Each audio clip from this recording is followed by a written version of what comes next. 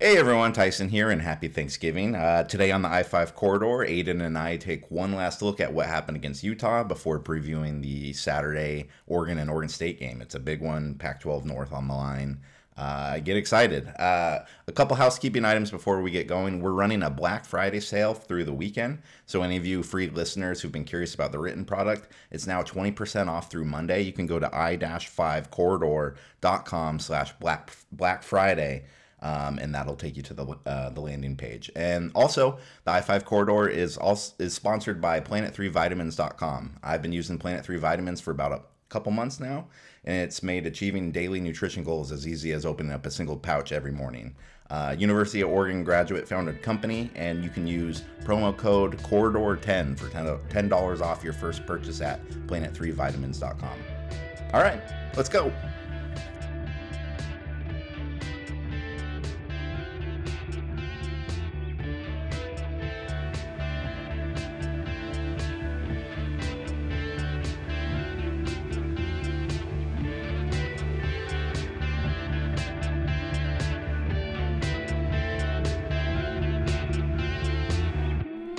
You're listening to the I-5 Corridor, hosted by Tyson Alger and Aiden Schneider.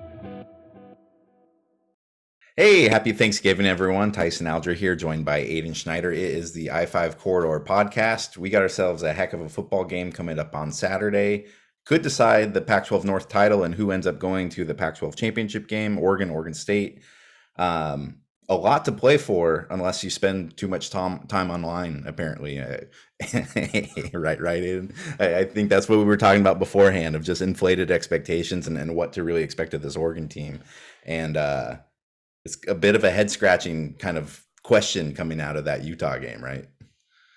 Yeah, it's funny to see a lot of the reactions online. Obviously, we know it was a really bad game. Offensively, it was bad. Defensively, it was bad.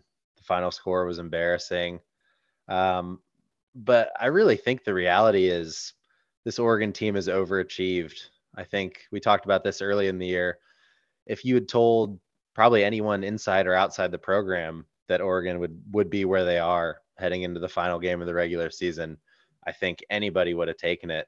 And the expectations really just got ramped up because of that Ohio State game. And I don't necessarily want to use the word fluke, but that's how it's starting to look a little bit, don't you think? Yeah, I'm beginning to think that Oregon was a pretty good matchup against CJ Stroud, because he has absolutely annihilated every single other team they've played. And it's actually one of the more baffling things, the fact that he's a quarterback that the only time like any team's had success against him is when you've been able to pressure him, and Oregon was able to do that without Kayvon Thibodeau.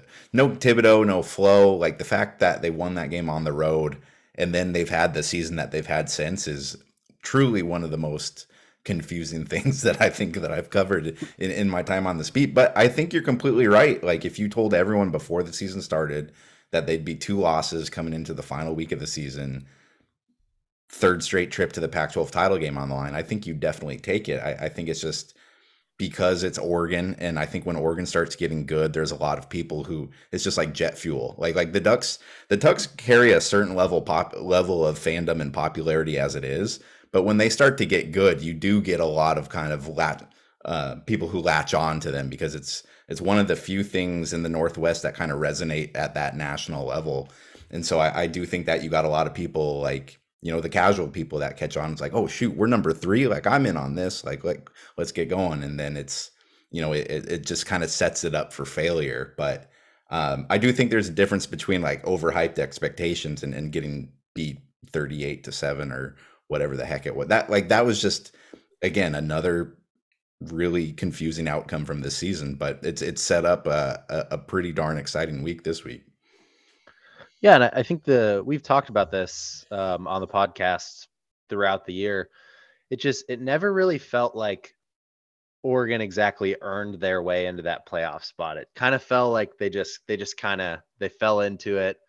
Things kept going their way, and they somehow kept winning. And how many times have we came on here to wrap up an Oregon game and just thought, like, they won again? It doesn't feel like we should be here, but we are. I mean, you could point to, this is way too easy of an argument, but like you can point to your guys' 2014 team, and if somebody were to just flat out ask you like, why is that team good? Well, you have a Heisman Trophy quarterback. Like they have this incredible offense. They do this, they do that. Like if Aiden, if I were to ask you like, why is this 2021 Oregon Ducks team elite? Like you'd probably have to take a little bit before you decide like what you pick there. Like it just doesn't feel like there's been kind of like that magic behind it that some of those like really good Oregon seasons in the past have had, where they're up to that level. Yeah, it's not an obvious answer, and I think when you compare this team to Oregon teams of the past, like you said, um, there aren't really units that jump out the way there have been in the past. And also when you compare it to the other teams who are in playoff position right now, like you look at Alabama, you look at Ohio State, even Cincinnati, who's in there. I think it's a lot clearer why they're there. You look at their schedule, you look at the results they've put up, and they're blowing teams out. And you don't have to blow teams out every week to get in there, but Oregon's left a lot to be desired. And when I think about a playoff team playing an inferior conference opponent like a Stanford, like a Cal, I don't think Georgia's letting Right. that happen, offensive coordinator out or not. So I think the reality is we're a couple years away. We're close to being on that level. The program's on the right trajectory, but I think we're just not quite where everyone thought we were yet. This is such a hypothetical, but it kind of plays off of what you were talking about, like in terms of like overhyped expectations and all of that. But do you think that Oregon okay, and actually I'm going to backtrack a little bit more because the reason I started thinking about this is because like the last week you've seen some insane contracts given out. It was like 10 years, 90 million to Mel Tucker, whatever the heck James Franklin got at Penn State.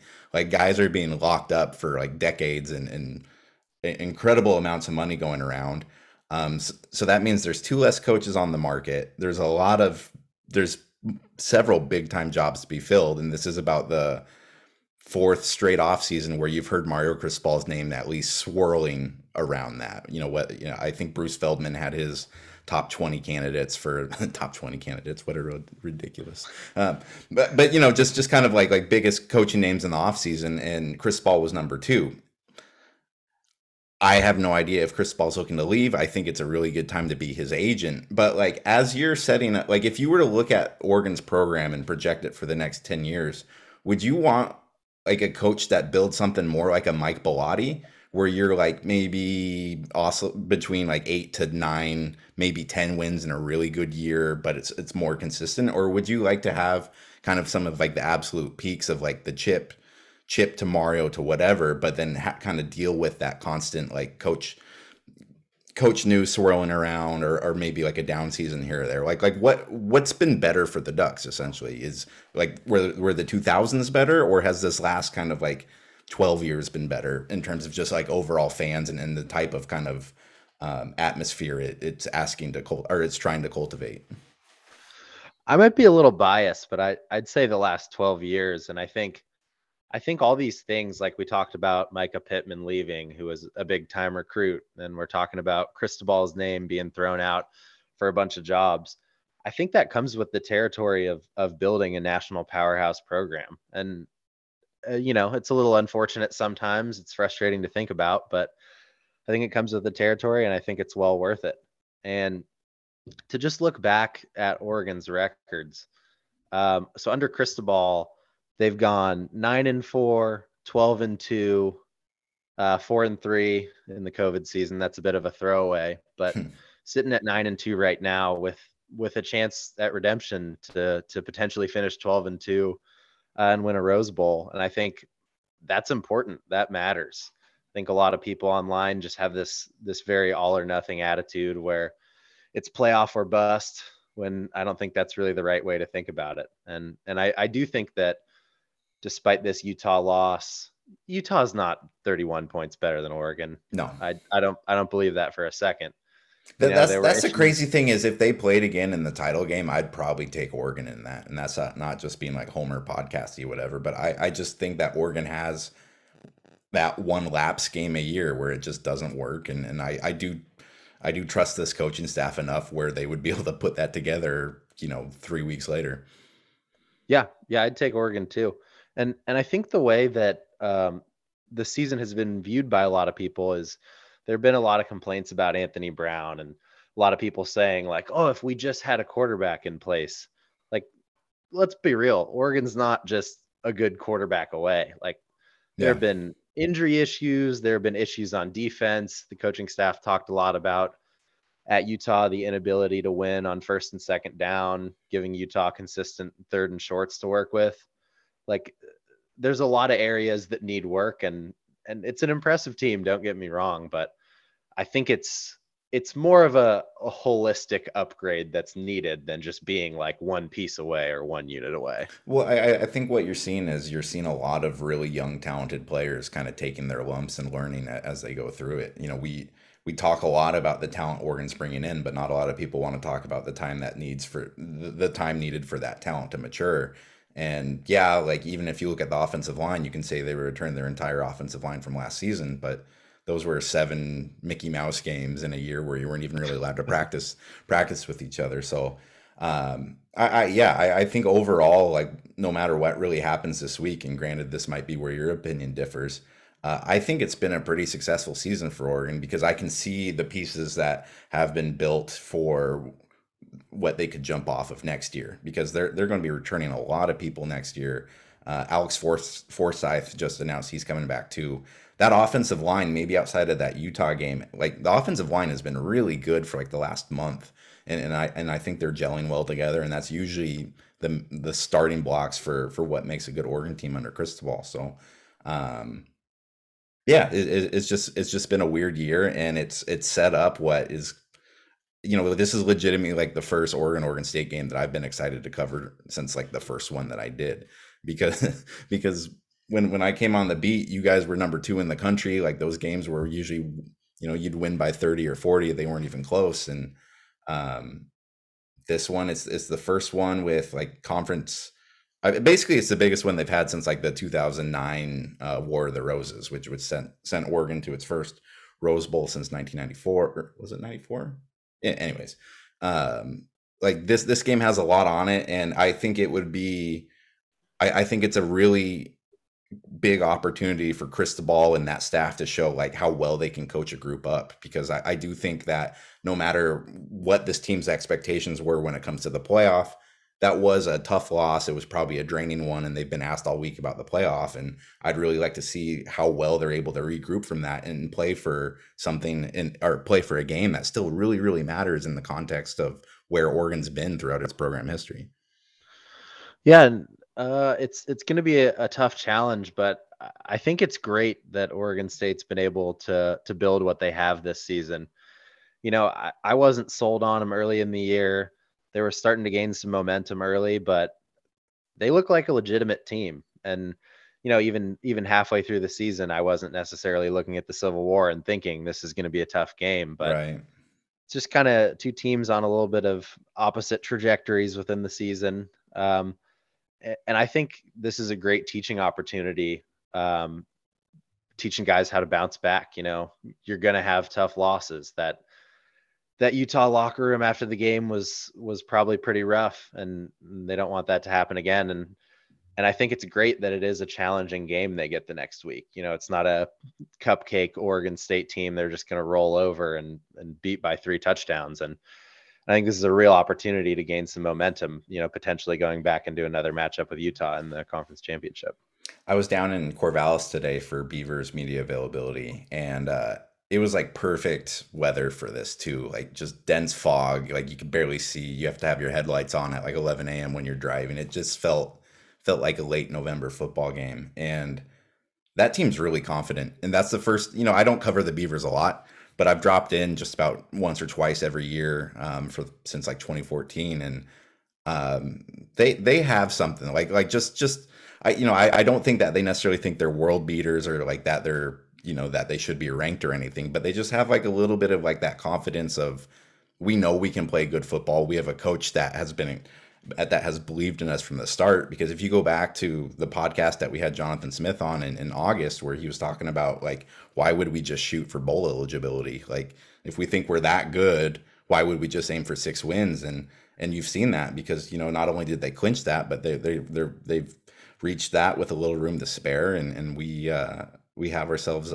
what could be a really, if Oregon State wins this game this week, they're not going to take momentum away from Oregon, but I think you could really sell the fact that we've beaten Oregon twice in 2 years in recruiting stuff. And I think this is a really big recruiting period for Oregon State coming up because it's the first December where you can actually go to recruits' houses and be like, hey, like we're playing in a game this month. Like, watch us, like pay attention to us. Like we can get you into these games. I think that's going to just start building, and it will be fascinating to see where this rivalry goes next if Oregon State's actually able to bring in players. All right, Aiden, you played in 4 of these games yourself. I'm sure there were some really great memories, and I'm sure there were some memories of actually just go into it. Well, I'd have to say the most memorable was after the game in 2016 where Oregon State had beaten us, and the players and coaching staff started saying they knew that they had the game won when we started putting on raincoats on the sideline when the weather started to turn. The next year we came back, played them at Autzen on senior night, and we beat them 69-10. Nice. It was amazing. And I actually set the school record for field goals made on the first drive. And I was anticipating a blowout because we were rolling at that point. We had Herbert back from his collarbone injury. And I was a little bit worried I wasn't going to get a field goal attempt. I knew I just needed one, and I ended up getting one on the first drive, and Yeah, that was you it. you you have Herbert back and Taggart's coaching. Like he's not going to want to give you like just like throw you a bone. No shot. I think there were a couple times Taggart was asked about kicking field goals in the media, and he's like, "I hope not. I hope he Oh, doesn't get any actually, attempts." I'm pretty damn sure I wrote that story. It was just like, like I'm not. I always hate when you ask that question because yeah, I know that 7 points is better than 3 points. Like yeah, no shit. Like, but Everyone knows that. there's a little bit of as we've discussed. Like you ever think that you might want to like give him an opportunity in case he needs to make one of these, and then I digress. Yeah, and then my first Civil War, actually, I only played in 3. So my first one, I was actually out with mono. I got sick after we played at Utah, interestingly enough. Um, and I found out I had mono. I wasn't going to be able to play in the game. I Like was like so like bummed. the kissing disease, right? Yeah, that's And that's the one. Utah, you guys want, anyways. Nothing to do with Utah, I promise. Anyway, so you're sick, you missed it. Yeah, I found out I wasn't going to be able to play. I was super, super bummed because at this point in my career, I thought there's a decent chance I don't play again after this year. Like I'm going to miss my one Civil War. But there's a silver lining. I couldn't be around the football facility. I just had to stay at home. So they let me go home for Thanksgiving, which I wouldn't have been Oh, able to do awesome. otherwise. And so weirdest game day experience of my life. My parents were coming down to watch the game, so I rode with them. So we got to Corvallis a few hours before game time, and I didn't know where I was supposed to go, and like all my teammates were busy warming up. I couldn't text anyone, so So my parents actually, just actually, pause 1 second. So, like in that situation where if you're not playing in a game, or like you're sick or whatever, like, what are you supposed to be doing? uh, at that point, me nothing. Like no one really said anything. They were kind of just like, See you "You're later. released. You're released. You can go home for Thanksgiving." Yeah. And they said I could come back and be on the sideline. So I was like, cool, all right. Okay, cool. And I had my little yellow team backpack, and my parents just dropped me off in front of Reeser in a crowd of Beaver fans. And I was walking around like trying to find the locker room. It took me like 15 minutes. No, And no, like I'm was on there the to team. look. I'm on the team. Yeah. Everyone's like, yeah, sure you are, buddy. Good Yeah. luck. She pack you a lunch? I ate before we left. I didn't Yeah, need one. that's a good call. That's a real good call. Or is it? Should we start worrying about Oregon basketball? Eugh, they got beat by I think 30 again today. Yeah, I think we're right on. Yeah. I Well, think we're because right on the border. yeah, because it's like one of those things where like, okay, Altman's teams always get better, and like you don't want to like make too many generalizations about like November college basketball, but like these are all wins, or these are all games that are usually used in your favor at the end of the year when it's like you're building your tournament resume. So it's essentially it's setting up now where Oregon's going to have to be really good in the Pac-12, and so um, yeah, I mean I wouldn't bet against Dana Altman, but good luck. Yeah, I think it's fair to worry, but they don't have a ton of time to turn it around. And like you said, Altman's teams always end up peaking at the end of the season, and maybe it'll hurt their tournament seeding, and they'll just be a little bit more of a Cinderella story. But they can't afford to have too many more games like they've had over the last week. Would you guys do like a lot of families do like the traditional Thanksgiving like football game or like stuff anything that you guys do? Uh, Not my family. My friends from high school and I, who are in a fantasy football league together, usually do a turkey bowl either Oh, day of or the beautiful. next day. Is it is it tough being a a former Oregon football player in a turkey bowl format like that where the one thing you were good at football doesn't really translate to on-field exploits for you against your friend? Because I mean, like, how often are you kicking in a turkey bowl? Uh, we try to. I try to insert an opening kickoff at least And to start each half. you just boot it like 3 blocks down the road. It gets hit by a car. Nobody can play anymore. Perfect. Yeah, but I got some tight end size too, especially in my Ha- friend group. So I can I that's a can good point. can translate. Yeah, I can do a couple other things. I was always hoping that when was it the Penn State kicker? Who was the real big kicker who was like throwing his body around for a couple kickoffs? This was when you were Oh, playing, and then he yeah, got lit up one week, and that was about the end of it. yeah, it was Joey Julius. That's a tough one, man, because it's fun to like stick your nose in there a little bit to hit some people, but you can't be going after people like that and expect nothing to happen to you. It's kind of an unwritten rule. Yeah, like once it starts getting memed, like I think I probably would have like faked a hammy or gotten mono or spent a night in Utah or whatever. But Nothing wrong with that. Nothing wrong with that at all. all right. Well, hey, thanks everyone. Happy Thanksgiving, and thanks everyone so much for listening here. I think we just hit about 3 months for this podcast and the website, and it's been a really cool run here so far through the football season, and hopefully we haven't scared everyone away heading into the off season because we'll have some more basketball content and. What will hopefully be some more kind of like concept episodes and interviews. Just get out of this football grind a little bit, and not thankfully, I guess, but at least we're not going to be doing football until like mid-January, like we could have been. We could have been. So, Yeah, uh, Tyson, I got one more question for you. oh yeah, let's do it. What is this game called? Oh Do we have a man, name? there's.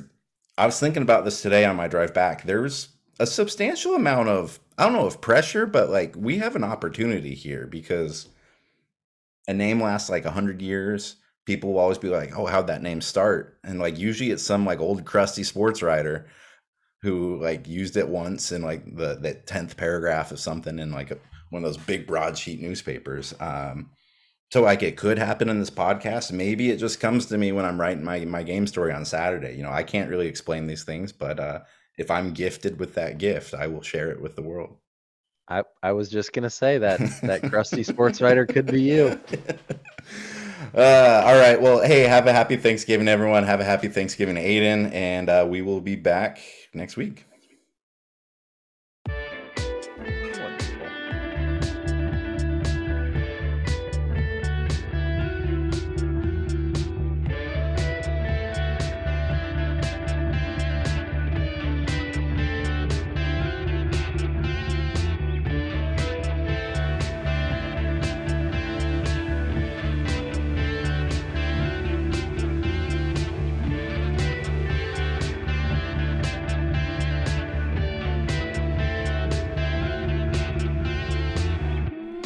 You're listening to the I 5 Corridor, hosted by Tyson Alger and Aiden Schneider.